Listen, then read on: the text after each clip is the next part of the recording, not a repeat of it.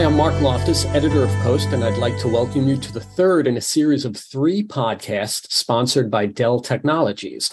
Once again, I'm joined by Alex Timms and Jason Lowery, both of whom have considerable expertise in the space. Alex Timms heads up business development and alliances for media and entertainment at Dell Technologies. Welcome back, Alex. Mark, thanks so much for having me back again. Great to have you. Jason Lowery is the CTO of Architecta, which has created its own comprehensive data management platform called MediaFlux. Welcome, Jason, as well. Thank you, Mark. It's great to be back. Good to have you guys again. Looking forward to the conversation. I just want to recap for our audience some of the stuff that we've talked about. This is our third episode in this podcast series.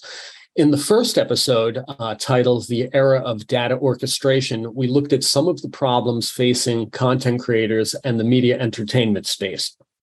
In our second episode, we took a look at how automation can help streamline media and entertainment workflows. And today in episode 3, which we're titling The Rise of Cyber and Ransomware, we're going to look at some of the risks facing media and entertainment pipelines and how data can be better secured. Jason, you've authored another article for Post, and I'm going to include the link to it in the description for this podcast so that our audience can check it out.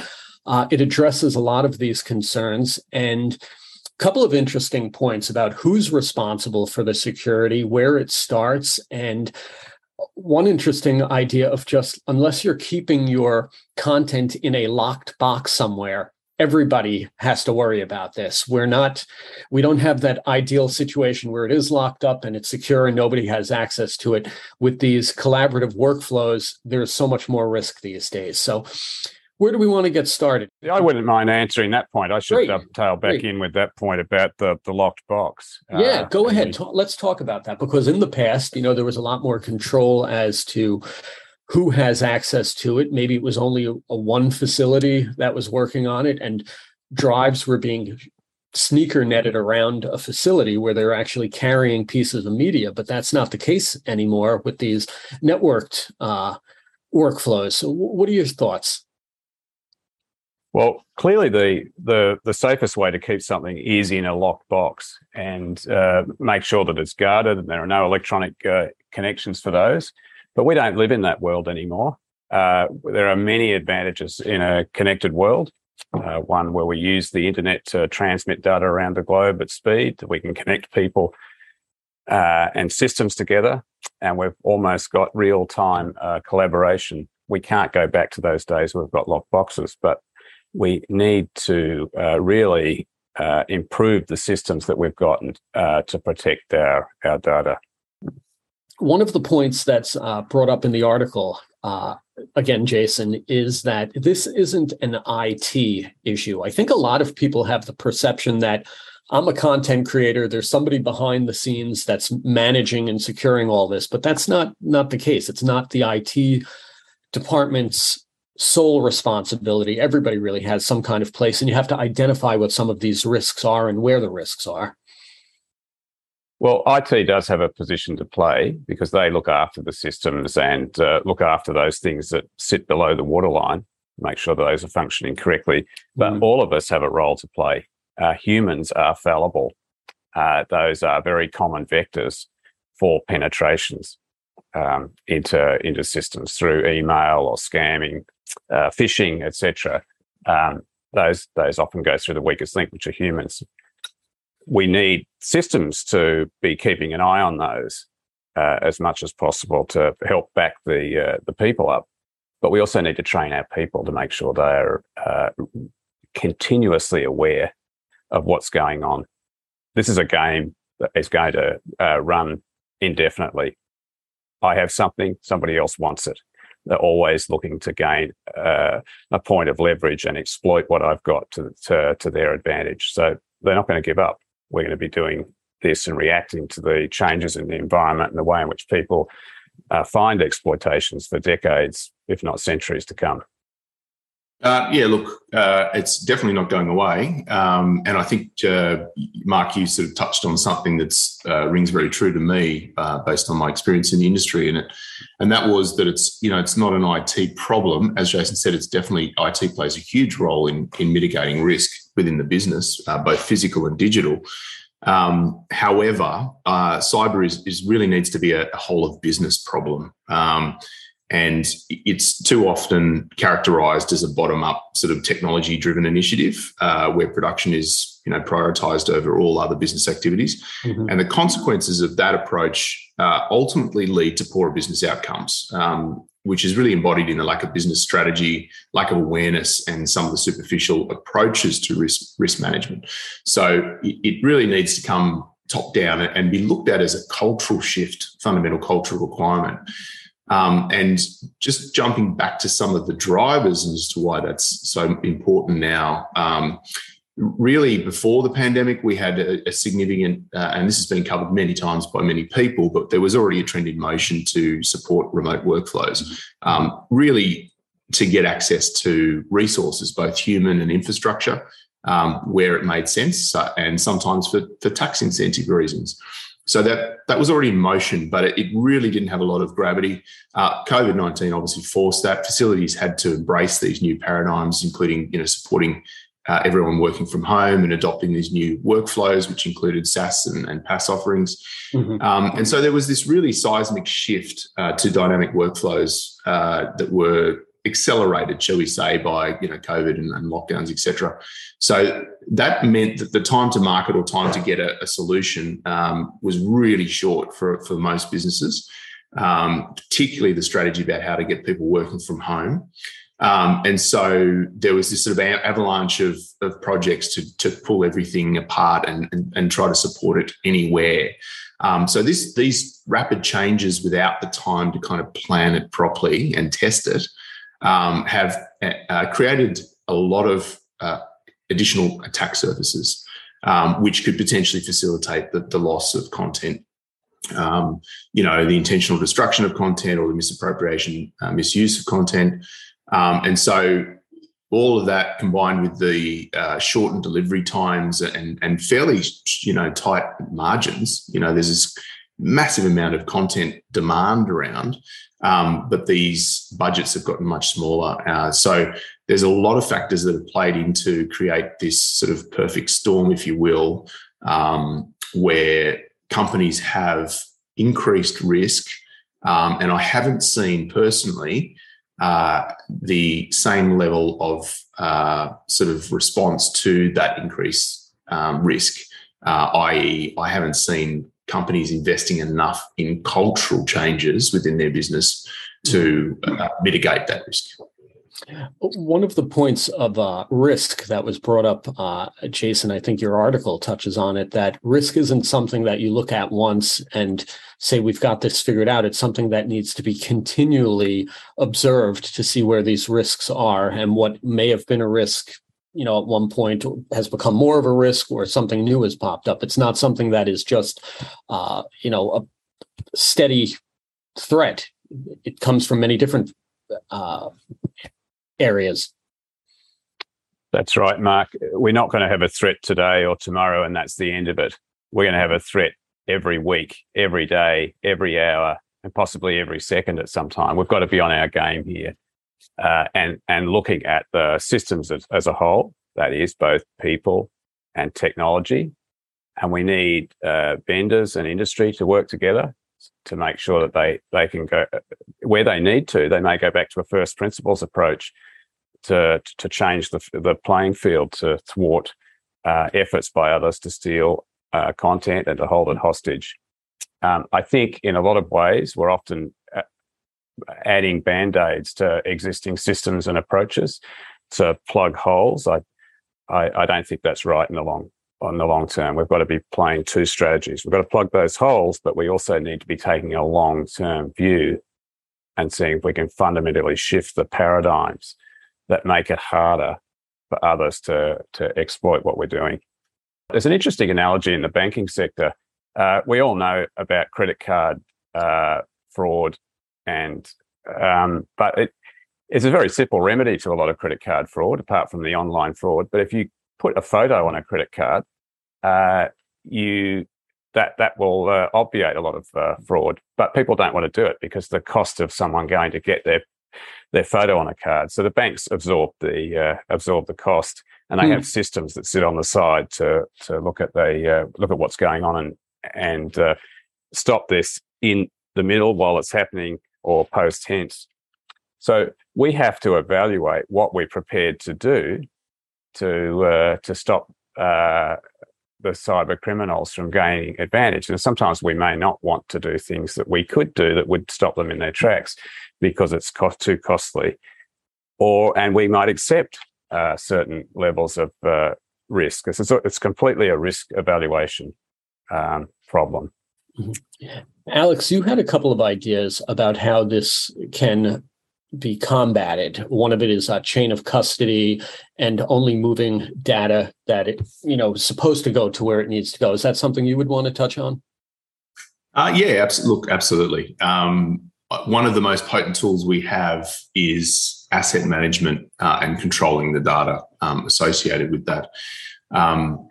In this industry, the most valuable thing from a business perspective, and apart from your trusted employees, is the data itself, because the data itself represents that creative endeavor, that investment, the value, and that's what's most sought by people generally that have some malintent towards you. And so really it's about controlling and managing that risk that's associated with that data. And so businesses really need to look at, creative industries need to look at how they're managing their data, which includes asset management, or for a better use of a description, metadata management. And they're the kind of conversations they need to be having. Metadata can answer questions such as, what is it? How is it classified? How valuable is it? Where is it currently? Where's it been? Who should have access to it? Et cetera, et cetera. And importantly, in this geo-distributed world that we find ourselves in now, only moving the data to the process or the individual as it's needed, and then potentially getting rid of that data or deprecating or having a time to live on that data once that process is complete on that data. And that can be done really well with an asset management / metadata management approach. And there's a whole lot of technologies that can deliver that data rapidly to where it needs to be. But you can only do that through automation, because the size of the data, and we've covered this in the previous podcasts, is humanly impenetrable now. Animated films or VFX for that matter, are now multi-petabyte scale with hundreds of millions, probably soon to be billions of files. It's impossible for a human to manage that amount of information, to know where that should be, who should have it, who's actually accessed it, where it is now, etc. So you need to have these automated systems in place to do that for you. Obviously, you need to have an idea about what those connections are and who should have it and who's who, because otherwise the system's not going to do that for you. But you need to start having a conversation. If you're not already far down that path, you need to start having a conversation at that level about metadata and asset management. Interesting point you brought up there. I think it was about was it the life cycle or time, where some assets are only available for a certain amount of time, and after that, you're kind of closing the door on it so that they're not just hanging out somewhere they shouldn't be. This industry is built on iterations, right? It's about creative distillation. The more iterations you can do of a piece of creative work, the more likely you are to distill a better output. And certainly as directors and art directors, their job is really to continue improving things and refining things. So they need to see lots of different versions of it, tens, hundreds, sometimes thousands of different versions of a particular asset. And you do that through automation. So this generates a lot of different versions, and it rapidly deprecates data. And so what you don't want to do is have that deprecated data not managed. You don't want to having it lying around on different systems or in people's homes just because it wasn't used. So I just wanted to add that this industry in particular generates a lot of, we won't say wasted data, but we used to refer to it as the cutting room floor, the stuff that didn't make it into the film. There's a lot of that digital debris that is left around, and that needs to be managed just as much as the current valuable assets are. Good point. When you talk about iterations, how something does evolve over time, and then you wonder, well, what are those prior iterations that have been saved somewhere? What happens with them? Obviously, you probably, from the production standpoint, you may be thinking, hey, we're done with that. That's something old. It's not something that I need right now, but it's still an asset that needs to be tracked and secured. Just because an asset's been deprecated at that point in time, it doesn't mean that there may be a creative pivot later on in the film to reuse an asset that was done 12 months ago. Mm-hmm.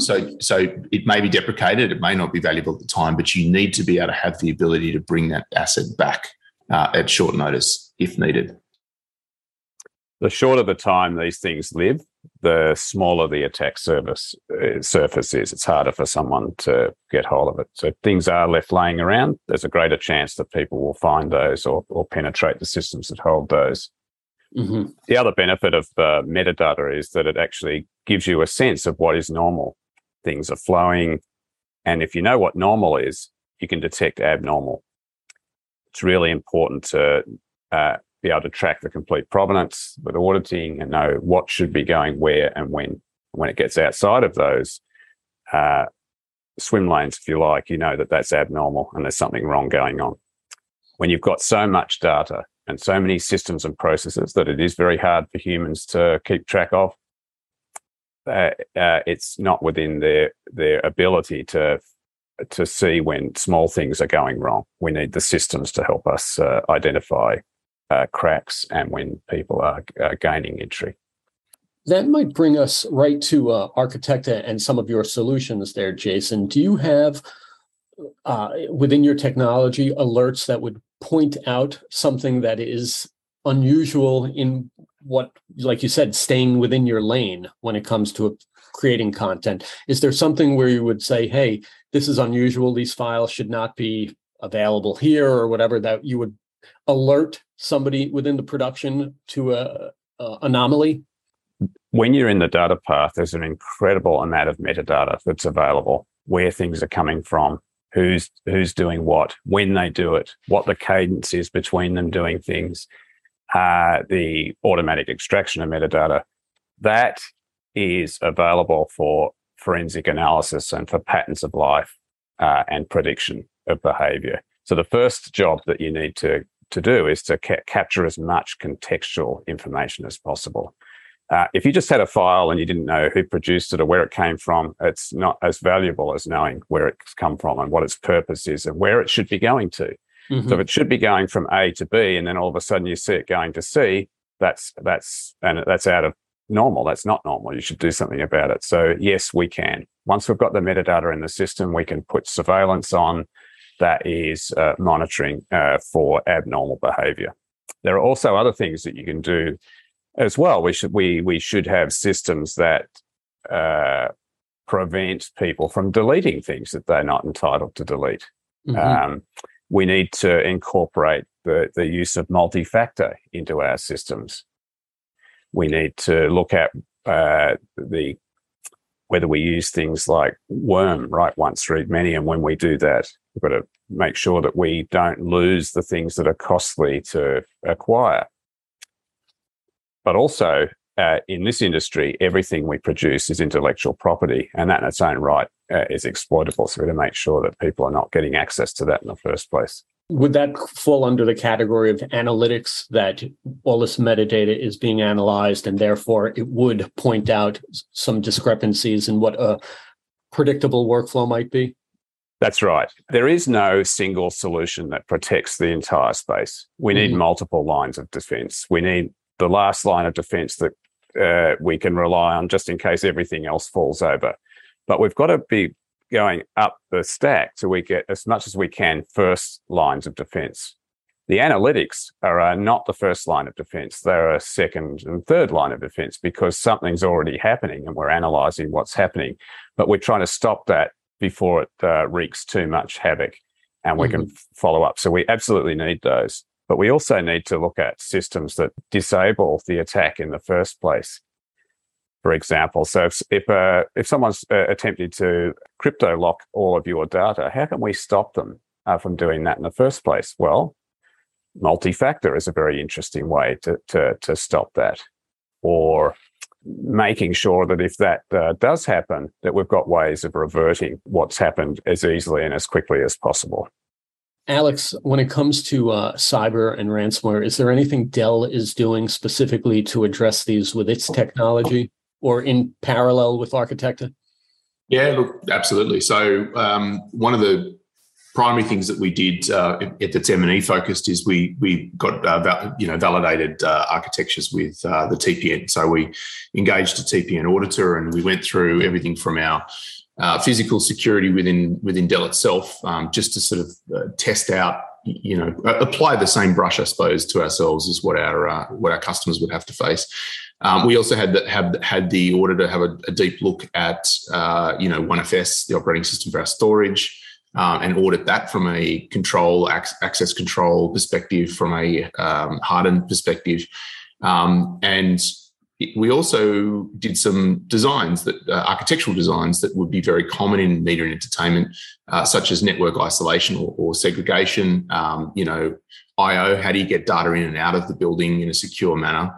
And we made sure that those designs were aligned with the TPN's expectation, the Trusted Partner Network, which is an industry body that just about everyone in M&E would know.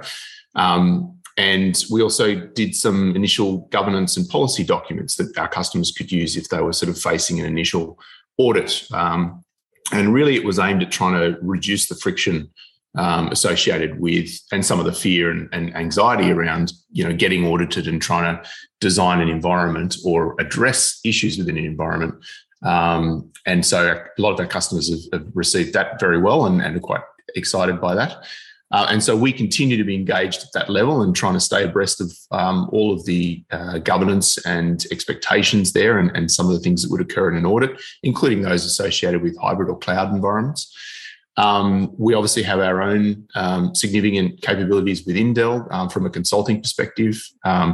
And I suppose the third thing I would mention would be partnerships such as that with the Architecta and others, which have a range of different solutions that are addressed at specifically mitigating the risk within media and entertainment as it relates to data and content. Working with those trusted partner networks gives confidence to your customers, then, knowing that they've met a certain level of standards, and that when they are working on a project, that whoever they're collaborating with can know that they have been essentially vetted, that there's been precautions taken in place through the technology and practices.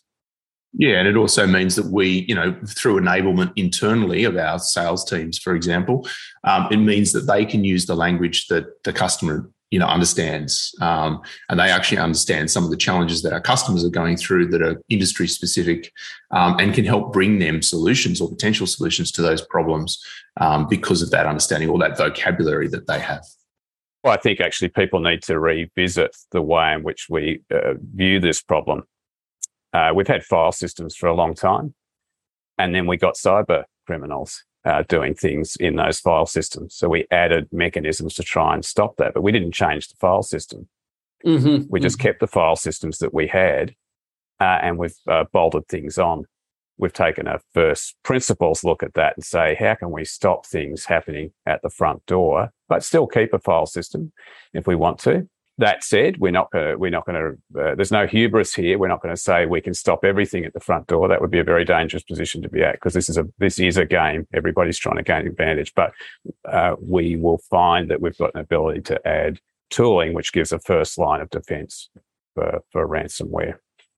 What people don't realise is the advantage of a faster internet and faster interconnect for them is also an advantage to the cyber criminals, because they can launch attacks faster and from many different vectors. So the speed at which this is happening is going up for everyone. So we're all got to be on our toes.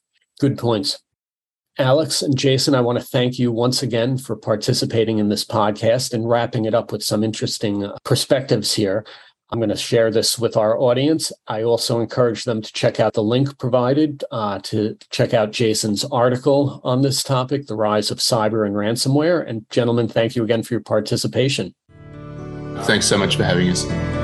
Thank you very much, Mark. It's been an absolute pleasure.